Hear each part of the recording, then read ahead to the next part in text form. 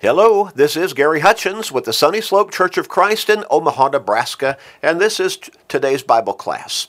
Today's Bible class is for our podcast listeners, designed to get us into God's Word every single day for just about 13 minutes or so. But even that much of time, even though it might sound like a little bit, it keeps us in God's Word, and thereby helps keep us focused on our relationship with God, on our souls, and helps us to have a more spiritual mindset to be able to deal with whatever the day throws at us. But being in God's Word is also vital to our faith, to help us to stay strong and even grow in our faith, because faith comes by hearing the Word of God, Romans 10 and verse 17. Now, we always encourage you to help other people in your life, people you know, probably some within your own family, who need to change their focus in life. They need to pay attention to their faith and their relationship with God, to their souls. Help them by sharing these short studies with them. Help your family members, your friends, work associates, neighbors, everybody you can. Share these short studies with them. Help them get to heaven. What a great blessing that will be for them, but it will also be a great blessing for you. So make up your mind and start sharing today with everybody you can. We're going to finish our study talking about blind spots. Blind spots, those potential danger zones that are there in our lives that we don't really see most of the time. We're not focused on them, but they're there nonetheless. We talked about, by way of illustration, a car driving down the street and, about to change lanes, the driver looks in the rear view mirror, the side view mirror, nothing there, nothing shows up. Puts his blinker on, starts to veer over into the next lane. All of a sudden, there's screeching tires, a blaring horn, and he quickly comes back into his own lane to avoid what could have become a disastrous, even a deadly accident. Maybe even involving a number of different cars in his proximity. You see, there was another car right there, right beside him, just a little bit farther back, that did not appear in either of his mirrors, but he was there all the time. But he was in his blind spot. That's happened to pretty much every one of us as we've driven for any amount of time, hardly. And we see it happening to other drivers who start to veer into our lane in front of us when we're right there, but we're in their blind spot and they don't see us. How dangerous that is. But you see, again, I believe we all have blind spots in our lives.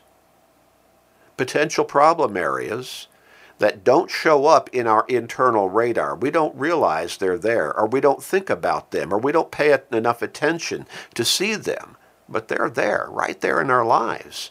And we stumble into dangerous situations that we do not see because they're in our blind spots. We talked about King Solomon, who was the wisest man who had ever lived to that particular point and would live after his life by God's blessing. But as wise as he was, he had a blind spot. He loved foreign women who did not believe in God, and, he probably thought that, I can stay strong to God anyway. Maybe he even thought, I can convert those people, those women. I can lead them to God, to believe in God. But in his old age, they led him away from God. They led him to worship their idols rather than he leading them to worship God, the only true God. He had a blind spot. Now, I don't know, maybe it was sexual attraction, maybe it was the allurement of physical beauty on their part, but he married 1,000 wives, 1,000 wives. Now, that also could have played to his, maybe he had become arrogant.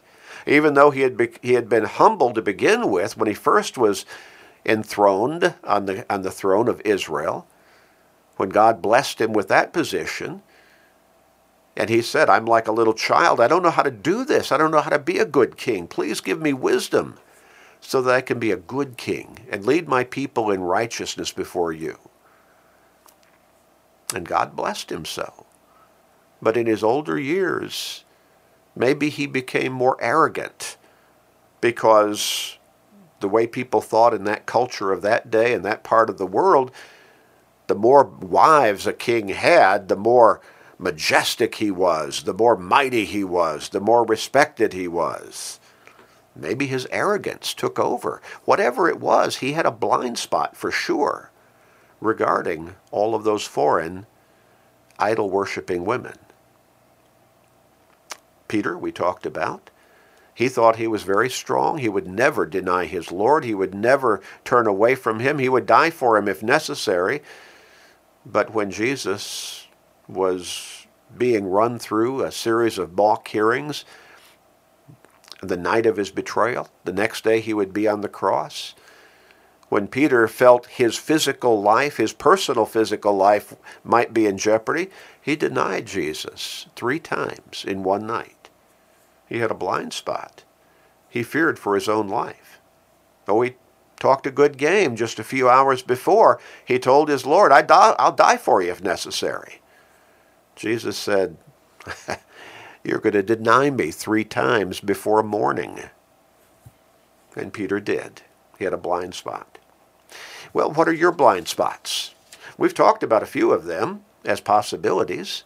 Is poor dedication, poor Christian dedication and commitment, is that a blind spot for you? Do you have misplaced priorities that, well, they compromise your dedication to Christ? Do you have a poor history of scheduling your time so that you continually miss Bible classes, church services, worship services? Do you make a lot of excuses for your inconsistency spiritually? Might be a blind spot for you. Could your blind spot be a lack of knowledge of God's Word because you do not diligently take on the task and the responsibility of studying His Word on a consistent basis? God has given us His Word to guide us in righteousness, in faithfulness, in dedication, in Christian living. Do you read His Word as much as you should? Is that your blind spot? You just don't know how to be diligently dedicated in an active way on a consistent basis because you haven't read about it enough. You don't study about it enough. You don't put yourself into it enough. What about greed? Are you caught up in material and physical things of this world, wanting more and more, and so completely focused on them that keeps your focus less than what it should be on walking with God and serving your Lord and Savior? Is greed, is material possessions, materialism, the things of this world, money and what money can buy, is that your blind spot? In the Sermon on the Mount, Jesus said in Matthew chapter 6, beginning with verse 19, "Do not lay up for yourselves treasures on earth, where moth and rust consume, and where thieves break in and steal. But lay up for yourselves treasures in heaven, where neither moth nor rust consume, and where thieves do not break in and steal. For where your treasure is, there your heart will be also." Where your treasure is, there your heart will be also. You see, if your main focus is on money and the things money can buy, that will become the most important thing in your life.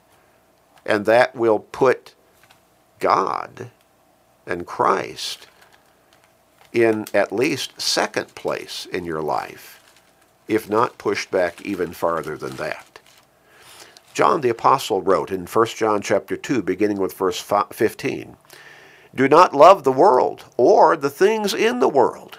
If anyone loves the world, the love of the Father is not in him.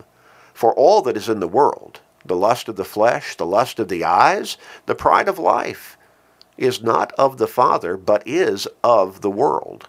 And the world is passing away, and the lust of it. But he who does the will of God abides forever." Oh, remember where your real treasure should be. And is a misfocus on the most important things in your life, is that a blind spot for you? What about, could your blind spot be ungodly misuse of your tongue in the form of gossip or backbiting or tale-bearing or stirring up strife, or lying? In Proverbs chapter 6, beginning with verse 16, the wise man wrote this: "These 6 things the Lord hates. Yes, 7 are an abomination to him." Now this is strong language. Things God hates, things that are an abomination to him. Notice how many of them have to do with the misuse, the ungodly misuse of the tongue. A proud look, a lying tongue, hands that shed innocent blood, a heart that devises wicked plans, feet that are swift in running to evil, a false witness who speaks lies, and one who sows discord among brethren. Oh, we need to remember God's warning. We need to watch out for our blind spots. Before we know it, we can be right in the middle of those danger zones. Well, what about temper? Anger, uncontrolled anger and emotions. Is that a blind spot for you? Or maybe overemphasis on recreation, on laziness, on alcohol, on drugs, on sexual immorality, and the list could go on and on. All kinds of ungodly, sinful lifestyles. Can those be blind spots for you? Immorality of various sorts, including sexual immorality. In Galatians chapter 5, beginning with verse 19, the Apostle Paul wrote, "Now the works of the flesh are evident, which are adultery, fornication, uncleanness, lewdness, idolatry, sorcery, hatred, contentions, jealousies, outbursts of wrath, selfish ambitions, dissensions, heresies, envy, murders, drunkenness, revelries, and the like, of which I tell you beforehand, just as I told you in time past, that those who practice such things will not inherit the kingdom of God." Well, we're talking about basically sin. Sinful lifestyle, sinful ways. Are those your blind spots? Any of those? Any combination of those? Are those blind spots to you? Danger zones that you don't even recognize as being there until all of a sudden you're involved in them? The Apostle Paul wrote in the Philippians letter in chapter 4, beginning with verse 8, how to guard against that. He said, "Finally, brethren, whatever things are true, whatever things are noble, whatever things are just, whatever things are pure, whatever things are lovely, whatever things are of good report, if there is any virtue, and if there is anything praiseworthy, meditate on these things. The things which you learned and received and heard and saw in me, these do, and the God of peace will be with you." You see, if we're focused diligently and consistently on God's ways, on serving Him, on living by His teachings, well, there won't be room for the sinfulness in our lives. If we're staying in the lane spiritually, so to speak, that we should be in, we're not going to go into the danger zones. We're not going to veer into a blind spot. James said in James chapter 4, verses 7 and 8, "Resist the devil, and he will flee from you. Draw near to God, and He will draw near to you." As long as we're walking with God, we're not in the danger zones. And as long as we're walking with God consistently and faithfully and obediently, well, we won't go into the blind spots that may be disastrous for us, for our souls. We want to help you. We want to help you stay out of the danger zones. We want to help you overcome your blind spots.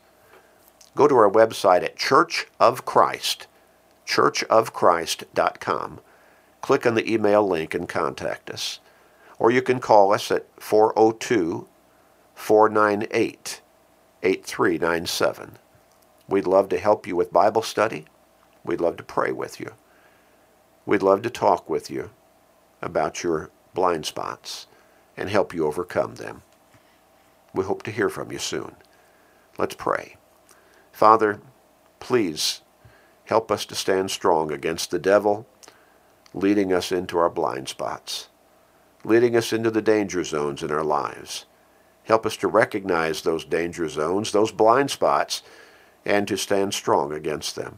Please protect us and strengthen us, please, Father, we pray. Guide us, help us to be the followers of you and your Son that you want us to be. Please forgive us, gracious Father. In Jesus' name, amen.